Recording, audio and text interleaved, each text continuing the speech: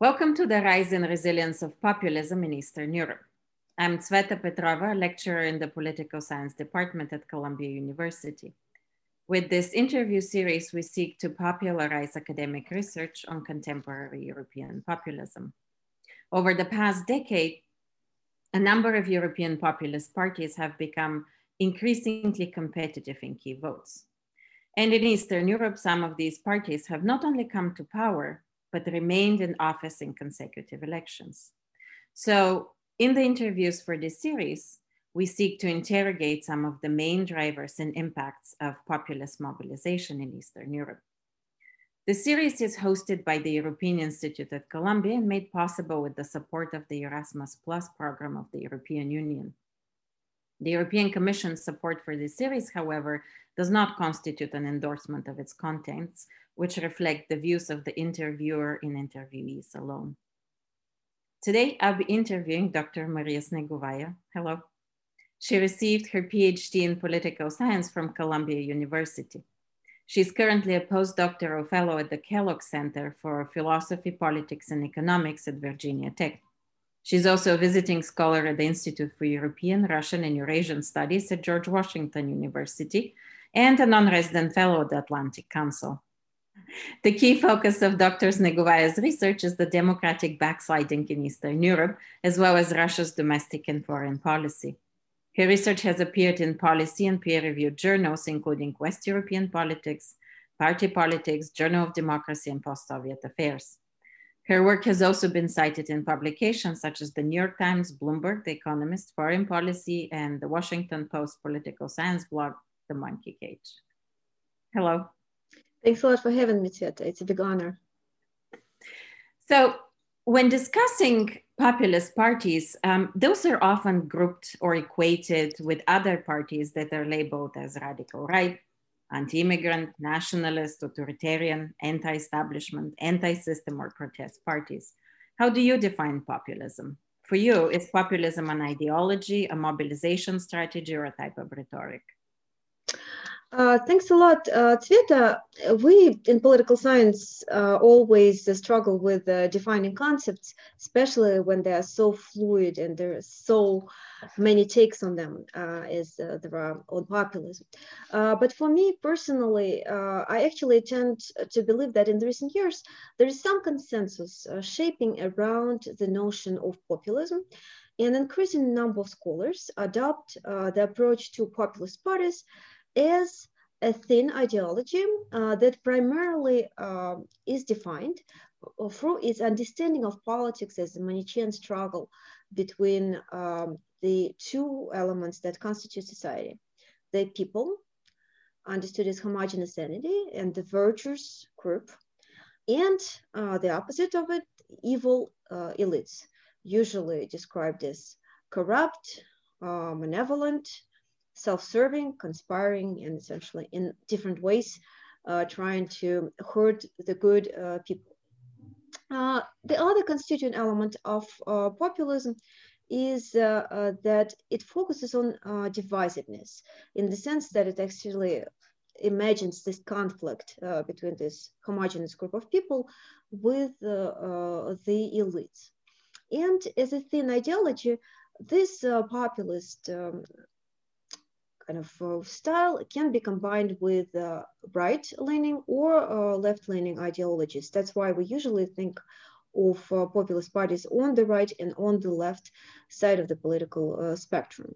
It's also kind of usually easier to define a concept in a as opposed to something that's different from it. So in political science, we think of the opposites of populism, such concepts as elitism, or such ideologies as elitism, that an approach that deems that elites are good, meritocracy, for example, one of such approaches, or pluralism, which makes the emphasis on heterogeneous mix of different groups and individuals in the society, rather than imagining them as one homogeneous whole.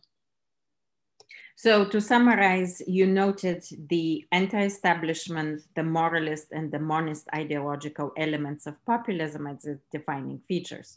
In other words, populists depict society as divided into two antagonistic groups, people and elites, That's the anti-establishment element. And then this opposition is further defined as an opposition of the corrupt elite versus the pure people, which is the moral claim. And finally, the monist elements are rooted in the insistence that both these groups are homogeneous and that only populists represent the people, and thus the populist rejection of the legitimacy of political opponents. Now, given this definition, which movements in Eastern Europe today do you see as populist? There's actually a number of movements in Europe, Central Eastern Europe especially, which adopt this language. And as I mentioned before, is a thin ideology. This approach is combined with both right-leaning and left-leaning approaches or parties. But specifically in the context of Central Europe, usually we focus on the populist right parties. These are the parties that usually combine this populist approach with also the nativist elements. So a concept that holds that states should be inhabited exclusively by members of the native group, and that non-native elements' personalities are fundamentally threatening to homogeneous nation states. Usually these parties also are social cultural conservatives. So they emphasize importance of tradition, preservance of traditional values in a given society, and restraint of actors or actions that might disrupt this imagined solidarity of this traditional order that they tend to defend. But at the same time, a growing number of scholars would, for example, also point out a different types of group. So when we talk of this right-leaning populist parties, the key usual examples that comes to mind would be Fidesz, of course, with Viktor Orban in Hungary, and Law and Justice in Poland. So what developments in the region do you see as having facilitated the rise and the electoral success of these movements? Your research has focused on understanding the evolution of the party systems in Eastern Europe. So could you highlight for us some of the main transformations of these systems, some of the critical junctures and trends that have defined these transformations? I mean, there's no lack of explanations, let me assure you, primarily because the region in the last several decades has gone through really major transformations. Typically, we talk of at least so-called triple transition. The one political, the second one economic, and the third one the national. So political transition is transition from autocratic, non-democratic societies to democracies as a result of the collapse of the communist system in late 1980s, which created democratic political systems in the region. The second, arguably the most painful type of transition is the economic transition from regulated command economies to more pro-market capitalist societies that we have today in the region. And that transition was, of course, particularly painful for many countries in the region. The third one is the so-called national transition from the countries which were mainly the part of the communist bloc, systems which were primarily imposed on them outside following the Second World War. The countries actually received a chance to create their own nationhood, their own nation. And in this sense, we often think of national democratic movements that actually made this transition possible. But the combination of these three different transitions certainly contributed to serious changes in the societies that often were quite stressful for these countries and inevitably led to some kind of backlash. There's all kind of literature on the topic, and one of the recent books, for example, Krustiv and Holmes, The Light That Failed, that talks about how this original kind of infatuation with integration with the West, adoption of Western political and economic systems, was eventually replaced by some kind of disenchantment. And to me, personally, I view the rise of populism, at least partly, being driven by this growing frustration with the outcomes of the transition. And as a scholar, not just of post-communist countries, but also Russia, I actually see a lot of parallels in the factors that underline the rise of, say, politicians like Viktor Orban to power, and also success of politicians like Vladimir Putin, even if, of course, there is tremendous number of differences between them. But it's also important to keep in mind that these democracies that emerged in the region are very new. And in this sense, there's a lot of factors in these countries that contributed to the rise of these actors, liberal actors. So specifically, lower levels of institutionalization, volatility, and vulnerability of new societies allow, of course, political actors to concentrate power easily. The second element is also very weak partisan attachments in the region. And in this sense, for example, in some of the works with Sherry Berman, we show parallels between Western Europe and Eastern Europe in the rise of populists. But one of the reasons why we see that this trend has taken much larger scale in several, at least post-communist countries, has to do with the fact that this democratic systems have lower levels of institutionalization and low levels of partisanship, low levels of weak party attachments. This leads to the reality when voters actually do not stick with one particular party for more than one or two electoral rounds, and they're easily swayed away to other party, which leads essentially to higher volatility. Populist actors definitely used this phenomenon, used this quality of this political systems, especially by offering all kinds of promises to their electorates in an effort to essentially establish their support. So that's also one additional factor that explains why this essentially populist swing has been much more pronounced in post-communist region than, for example, in Western Europe. Could you elaborate a little bit on this growing disenchantment with the economic reforms that were carried out in the post-transition period? This disenchantment with neoliberalism is socially constructed in a different way in different countries. So what does it mean to the citizens in the post-communist region in the context of this triple transition that you talked about? I actually tend to think of one of the key factors and often neglected by scholars, the key factors that explain the rise of populist parties, specifically the frustration with economic transition, or specifically the particular way in which it has been done.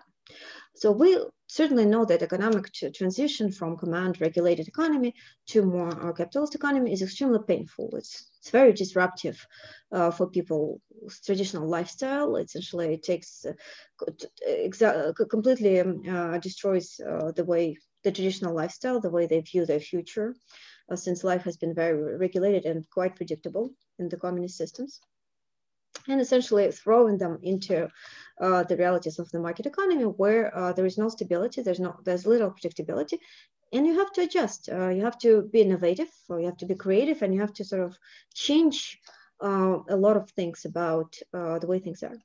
But many societies in post-communist Europe, of course, were prepared to this transition. They wanted to integrate with the West. The West was considered as this kind of example, the ideal that they wanted to follow. What they did not realize, unfortunately, is that it was going to take much longer to get to this ideal than they originally imagined.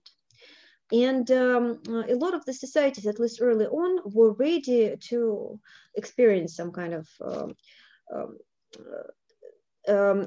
unpleasant, to undergo some painful reforms.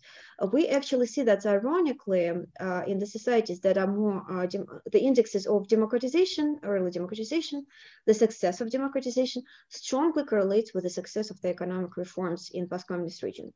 That is contrary to common expectations that in democracy reforms would be blocked by reform losers. Early on, we see that societies are very united on that in the embrace of reforms, and those societies actually that are more united around political reforms, they're also the same societies that tend to embrace economic reforms, usually Central European societies, followed by Baltics, and then the post-Soviet space actually lags way behind. So early on, that was felt as a great idea. But one thing that was neglected is specifically this problem of reform losers. Many scholars on the topic expected that reform losers, the social groups that were to lose more from the reforms, so usually people in economically vulnerable positions, lower education, those groups that are unlikely to easily find their positions in the new market economy, especially given that a lot of former communist factories and plants were closed as a result of the reforms that were not needed in the new market economy. Those social groups were expected to block reforms early on. And that, to a large surprise of many observers, really did not happen. In fact, some of the early findings is that the reforms were blocked by the winners of these reforms, instead, the winners rather than the losers. Yeah. Precisely that. So what happens with the losers? So what happened? So the reason why the losers were unable to do anything to block the reforms were twofold. The first reason was everyone embraced the reforms. Everyone wanted the countries to integrate quicker with the Western European society. But the second reason was that the parties that typically represent the losers, usually social democratic parties, so ex-communist parties in the context of post-communist Europe, these parties also embraced the reforms and very actively pushed these reforms forward. As a matter of fact, in countries like Hungary or Poland, social democratic parties reformed or rebranded ex-communist parties. They were actually often more stronger reformers than right-wing parties even. There's a number of articles that show that. And as a result, the so-called reform losers, this groups that were expected to lose from transition, actually had nowhere to go. There was no representation for them. The society so strongly embraced the reforms, and the parties were so eager to get their countries into European Union, which was this key benchmark of success of the reforms. There was just not significant representation of reform losers in the parliament. We see that consistency essentially if you track the early elections in Poland especially, or Hungary, you see that parties that claim to represent the interests of reform losers, commonly Solidarity Party, for example, in Poland, they promised to come to power, or Democratic Left Alliance also in Poland. They always promise to come to power and protect the interest of these groups, but they come to power and they continue the reforms because that's what was needed at the time. And this situation continued until the EU accession. And to me, this serves a very important, kind of point, threshold, which is commonly observed in the literature. Until the EU accession, these parties, populist leanings, parties which would typically represent reform losers, essentially they had no incentives to embrace this agenda because everyone was eager to get their countries into the EU. There was this race to get there first and to comply with the EU conditionality to the best of their capacity. So how do we get from this lack of representation and general disenchantment with neoliberal economic reforms to then the rise of populism in Eastern Europe? What happens after the session? Precisely. Excellent question. So once the EU accession neared, usually there already were indicators that the countries were able to comply with the EU conditionality in this time. The incentives to comply with more requirements imposed by the EU and continue reforms, these incentives decrease, primarily because there is already, the goal essentially is achieved. So there's no longer need for, to keep imposing the pain on the social groups. There is also growing fatigue of the societies with this incessant number of reforms that they keep going and doing more and more. And that there is growing pressure from the these reform losers that finally start essentially uniting and essentially demanding representation. This in Central European context is also reinforced by the fact that early on, during the early reform process, countries like Hungary, for example, preserved some original welfare arrangements in order to protect the societies from the painful reforms. But the EU conditionality and complying with the multiple demands, specifically EU Maastricht criteria, required to cut down welfare spending and reform labor market, which was actually put additional strain on the societies that were already for 10 years in a row implementing painful reforms and essentially seeing no end in sight. Yeah. All of that in the end contribute to this growing pressure to eventually to represent the reform losers. And we'll see that around the time of the EU accession, parties in the political system finally start responding to these demands. We see that happening in Poland with law and justice emerging around in the first part of the 2000s as a party that represents this interest. Very interestingly, in Hungary, Fidesz, which actually itself was a party that drew pro-EU reforms, suddenly also becomes more Eurosceptic and starts adopting also these populist tones at first, not embracing not going full-blown populist yet, but certainly already becoming increasingly skeptical around the EU, more protective of the people, etc., etc. And this situation continues, significantly worsened by the 2008 crisis, which further leads disenchantment with the reforms. The problem with 2008, it's somewhat ironic because countries which reformed more, which did everything pretty much which was asked from them by the EU and essentially imposed this costs on the population, those were precisely the countries that were hit more by the financial crisis. Mitchell Ornstein, for example, makes a great point about that. That was ironic, but that was the reality of the markets. If you embrace the market reform more fully, then it makes you more dependent on the fluctuation of the markets, especially foreign direct investment, which was essentially the key goal of these reforms. In 2008 financial crisis hits primarily the investment, the foreign investment leaves, hitting the economies which already were struggling with undergoing multiple reforms even further. That in turn pushes even higher frustration with the European Union, with the West. The point being, I mean, what was it all about, right? You were pushing us into doing all these great reforms. We did everything you taught us, and turns out you had no idea what you were doing yourself, because here's the crisis. We are suffering more precisely because we did the reforms, and essentially there is no path forward. And interestingly enough, in post-communist Europe, there's also this the countries which were more successful reformers, like Hungary or Poland, also had a little bit of independence in the sense that they were of the Western European positions, in the sense that they knew they were doing quite well. There was a lot of reliance on and belief in their own political forces. In some ways, it actually facilitated the actions of Law and Justice and Fidesz because there was actually less reliance on the European Union at that time. There was less belief in the European Union and understanding that all political systems could essentially, perhaps their own parties could come up with better recipes than the ones prescribed by the West. All of these combined effects contributed to the strong backlash against neoliberalism that we start seeing in 2010 as Viktor Orban and Fidesz come to power in Hungary. Now, when you talked about voters and even the parties becoming more populist, you emphasize also the embrace of these parties on the right of certain socioeconomic policies, especially nationalism and xenophobia. And so I'm wondering, what is the relationship of these cultural policies to the disenchantment with neoliberalism that you seem to emphasize? And again, in the literature on global populism, some pit economic and cultural drivers against one another as alternative explanations, but others see them as more complementary. What's your view?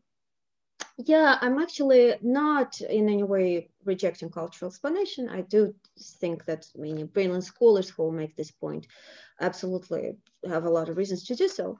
But I do believe that given all how painful economic transition was and how painful the 2008 financial crisis was, economic explanations are often unfairly forgotten. And it's very important to bring them back into picture, so to speak. Second of all, as exactly as you said, Sveta, there is often artificial separation drawn between cultural and economic explanation, while more often than not, it's usually the case in social science, those are intertwined together. Specifically in the post-communist context, this plays out. Post-communist context also has its own kind of idiosyncrasy. So first of all, as I said, methodologically, separation between the economic and cultural issues is tricky. It's fairly known and established in the literature. Then periods of economic distress, crisis actually also drive higher levels of xenophobic sentiment, racism, and anger against other cultural groups. I mean, we have a tendency to blame, to find someone responsible for our troubles, and more often than not, that's someone who is other, someone else who is not like us. So it's very natural for people, unfortunately, in those situations, to essentially attack some other groups. In particular, economically vulnerable electorates, I specifically talk in my work primarily about working class electorates. They also may be more likely to perceive other ethnic groups, immigrants, as a threat, because very often lower skilled socioeconomic groups compete with immigrants for the same jobs. So in this sense, anti-immigration sentiment among working class electorates tends to be quite intertwined with the economic considerations, and it's unclear to what extent it's essentially xenophobia per se, or there is also an economic aspect to it. Second point, and specific for post-communist region, here the refugee crisis of 2015, that is often brought up as an explanation for the rise of populism in Western Europe. In post-communist context, it doesn't work as well. First of all, as I said, the rise of Fidesz, the rise of local justice, Smer, even in Slovakia, they all precede the 2015 by many, many years. Second of all, the region often supplies rather than accepts immigrants. So we know quite well that the immigration from Eastern Europe in Western European societies is actually has quite a significant degree. And fewer immigrants for Middle East, for example, were willing to come to post-communist countries. So it was less of a problem for the societies in the first place. Of course, it did not prevent Fidesz, for example, from politicizing this issue, but it was less of an issue for post-communist region in the first place. So it works worse. It doesn't work as well as an explanation for the rise of populism as it does in Western European context. And ultimately, when it comes to levels of xenophobia, levels of anti-immigration sentiment in the region as explanations for the rise of populism, there is also a methodological problem here. These levels of xenophobia, anti-immigration sentiment, they tend to stay fairly consistent in a given country for an extended period of time. At the same time, support for populist parties throughout the same time fluctuates quite dramatically, which suggests that it's not everything that's going on. So you can argue, for example, that salience of these issues for some reason increases during some periods. And this reason why it increases, for example, may be an economic crisis, as I said before. So once again, even looking at the overall levels of xenophobia and anti-immigration sentiment in the societies, we do not see an immediate correlation between the levels of the sentiment and the rise of populist parties. Which is, you oftentimes talk about voter demands and voter attitudes and expectations, and then the policies that parties apply. So which of those stories do you see as driving the rise of populism? Well, the reason why I like supply side stories is that, to me, they're not purely about the positions of the parties, but they are about the parties seeing an opportunity, political opening in a given political system, and the political opening is created by the changing attitudes of the population, right? So it's actually bringing the demand side, the position of the electorates, of the voters, with the ability of the parties to jump in and kind of deliver. And from this perspective, that's precisely what happens in the post-communist case in light of this outline dynamic. First, there is this Washington consensus. Everyone agrees on these pro-market reforms, that they need to be embraced and supported. And at the time, there is no political opening for the parties, even if there is a already growing group of reform losers, the electorates that are increasingly unhappy about the economic policies that are being implemented in the country. But then after the EU accession is granted, there is an opening that emerges on the more protectionist, economically protectionist side of the political spectrum, because the EU leverage now is weaker, and there is more reform losers and more unhappiness accumulated with the transition. And this is precisely when populist parties jump in and capitalize, politicize the sentiment in their own favor. So to clarify, again, this is a pretty structural explanation, meaning that you see a particular party landscape that creates an opening for the emergence of populist parties. Now, let's turn to the time period when these populist parties are ruling in Eastern Europe. How have they responded to the citizens' demands that brought them to power? So I actually tend to look at the package that populists offered once they were voted in by their supporters. From the perspective of this triple transition. So the transition, as we have discussed, was political and economic in nature, and to some extent, at least judging from Russia's perspective, but I think it's very similar to happen in Hungary as well. For example, the frustration also, because the reforms kind of came all in together in package, democracy and the economy, frustration with the reforms also was so the voters were not really very picky about, they were just not very happy with everything that was going on in the country and wanted something else.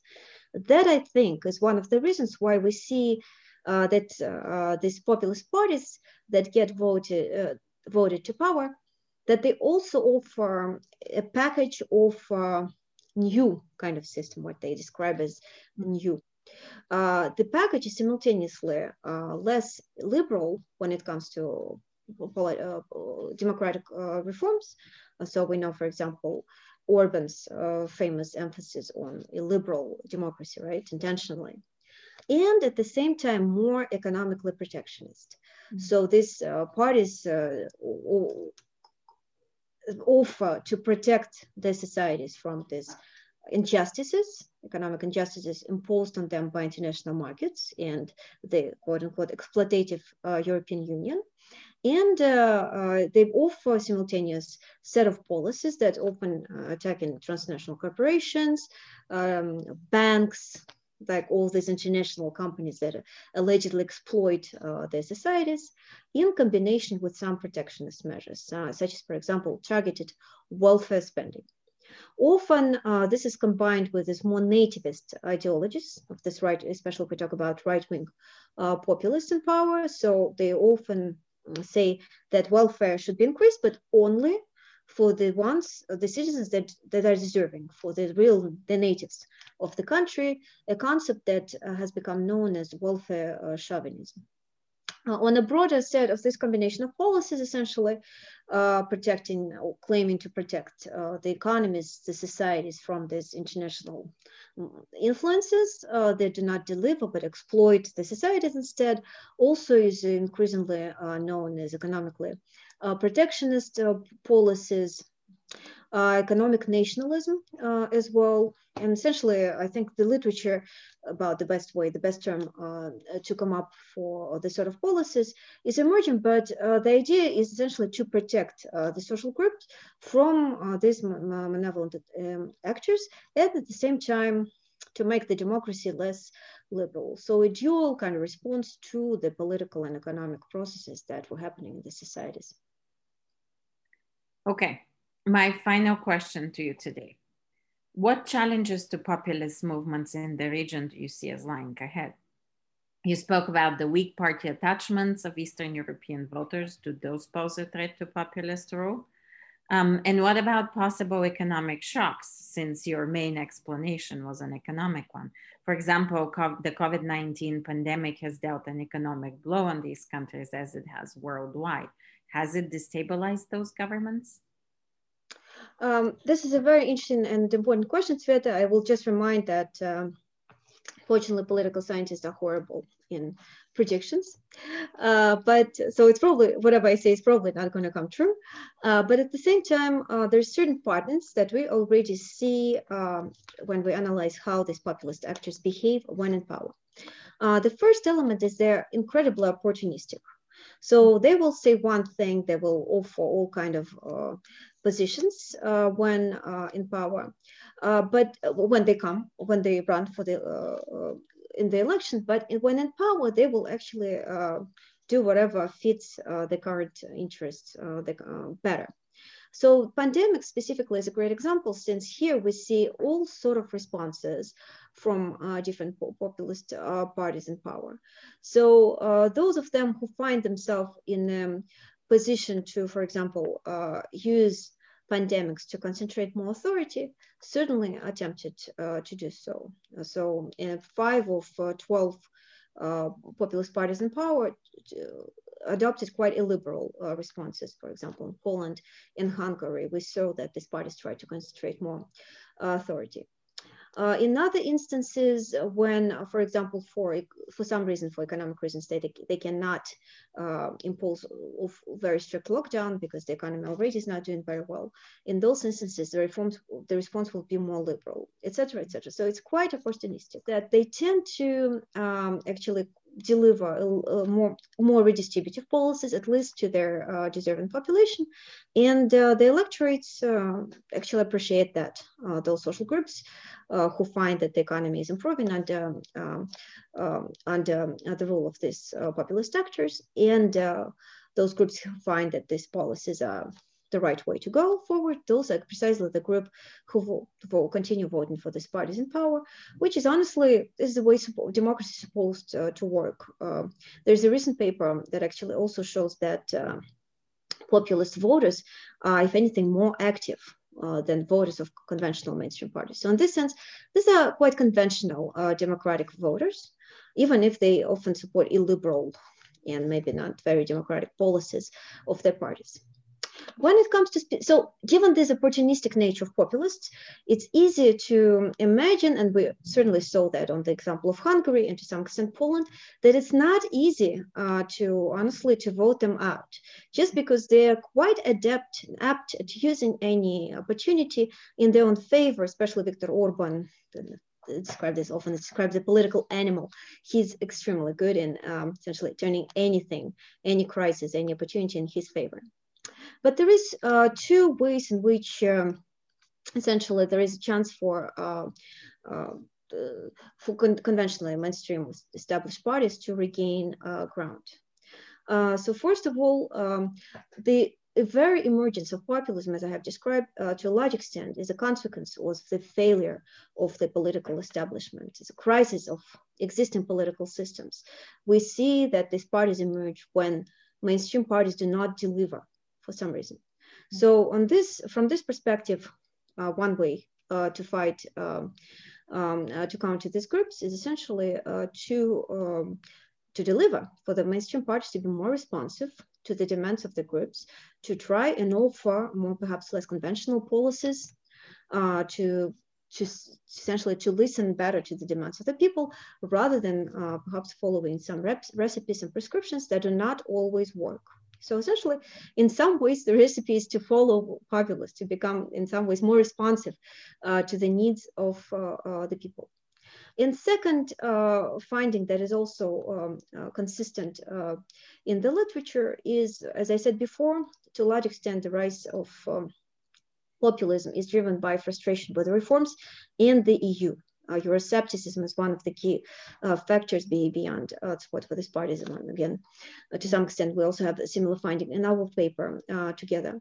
And from this perspective, Euroscepticism also is a factor that tends to be quite volatile, changes quite often, and there's a chance that the EU, through, again, some kind of modification of the policies, will be able to win back the trust of the new countries in the future. So from this perspective, there is a chance that as the Eurosceptics, the peak of Euroscepticism decrease, as the frustration of the transition sort of slightly subsides, there will be again more opportunities for conventional established parties to gain more ground, especially as the societies grow more tired from populists, their rule, constant corruption scandals, and of sort of unpleasant things that are often associated to the role of these parties. So the responsiveness you spoke about is primarily in terms of economic policy, and then the alignment between Eastern European support for the EU, you see as more an opportunity for the EU to correct some of its democratic deficit, to increase support by delivering in economic terms, rather than as a burden on the mainstream Eastern European parties to take a different stance on the. Oh, I think actually it's both. Yeah, I certainly think it's both. And I think that post-communist parties should certainly also try and deliver. So we'll just give one example. When I was doing my fieldwork in Hungary, I actually had a chance to talk to social democrats, and right after I had an interview scheduled with a representative of Jobbik, in the far-right populist party in Hungary. And so the thing that struck me at the meeting with the left-wing representatives of the left-wing parties is that they absolutely had no knowledge of English, and the translation was also not very good. Though actually kind of you could see them as being representative of this, late communist reformers, essentially, who continued staying with the party for many, many decades later. Jobbik, by contrast, the representative of Jobbik was extremely well educated, got some high master's degree from one of the Western European university. Excellent English was actually much better than mine, and absolutely knew how to talk to me, so to speak. Knew how exactly talk to someone from the United States, essentially. Speaking the same language, even if, of course, with this may have some different kind of goals in mind. And that, to me, until now, essentially, is the picture that I have in my head, sort of showed why Jobbik was at the time such a successful party, as opposed to, for example, Social Democratic Party, which was not doing as well. Just because the political elites are much more in tune with the new changes that were happening in the societies domestically and internationally, while other political elites were not, and therefore they were losing ground. So from this perspective, I think the responsibility is, of course, always on the domestic parties primarily, but there is, of course, also the role of the international institutions. I think there is a lot the EU could have changed now, particularly given that we have all this experience, that will limit the opportunities for for populist parties in the future. Dr. Snegovaya, thank you for joining me today. It's been a fascinating conversation on the supply side of the rise of populism in Eastern Europe. And we certainly look forward to your upcoming book on this topic. It's titled When Left Moves Right, The Decline of the Left and the Rise of the Populist Right in Post-Communist Eastern Europe. This was The Rise and Resilience of Populism in Eastern Europe. Special thanks to our audience for listening. We hope you'll tune in for our future interviews as well. For those and for other events sponsored by the European Institute at Columbia, please visit the Institute's website, europe.columbia.edu. You can also follow us on Twitter at Columbia Europe.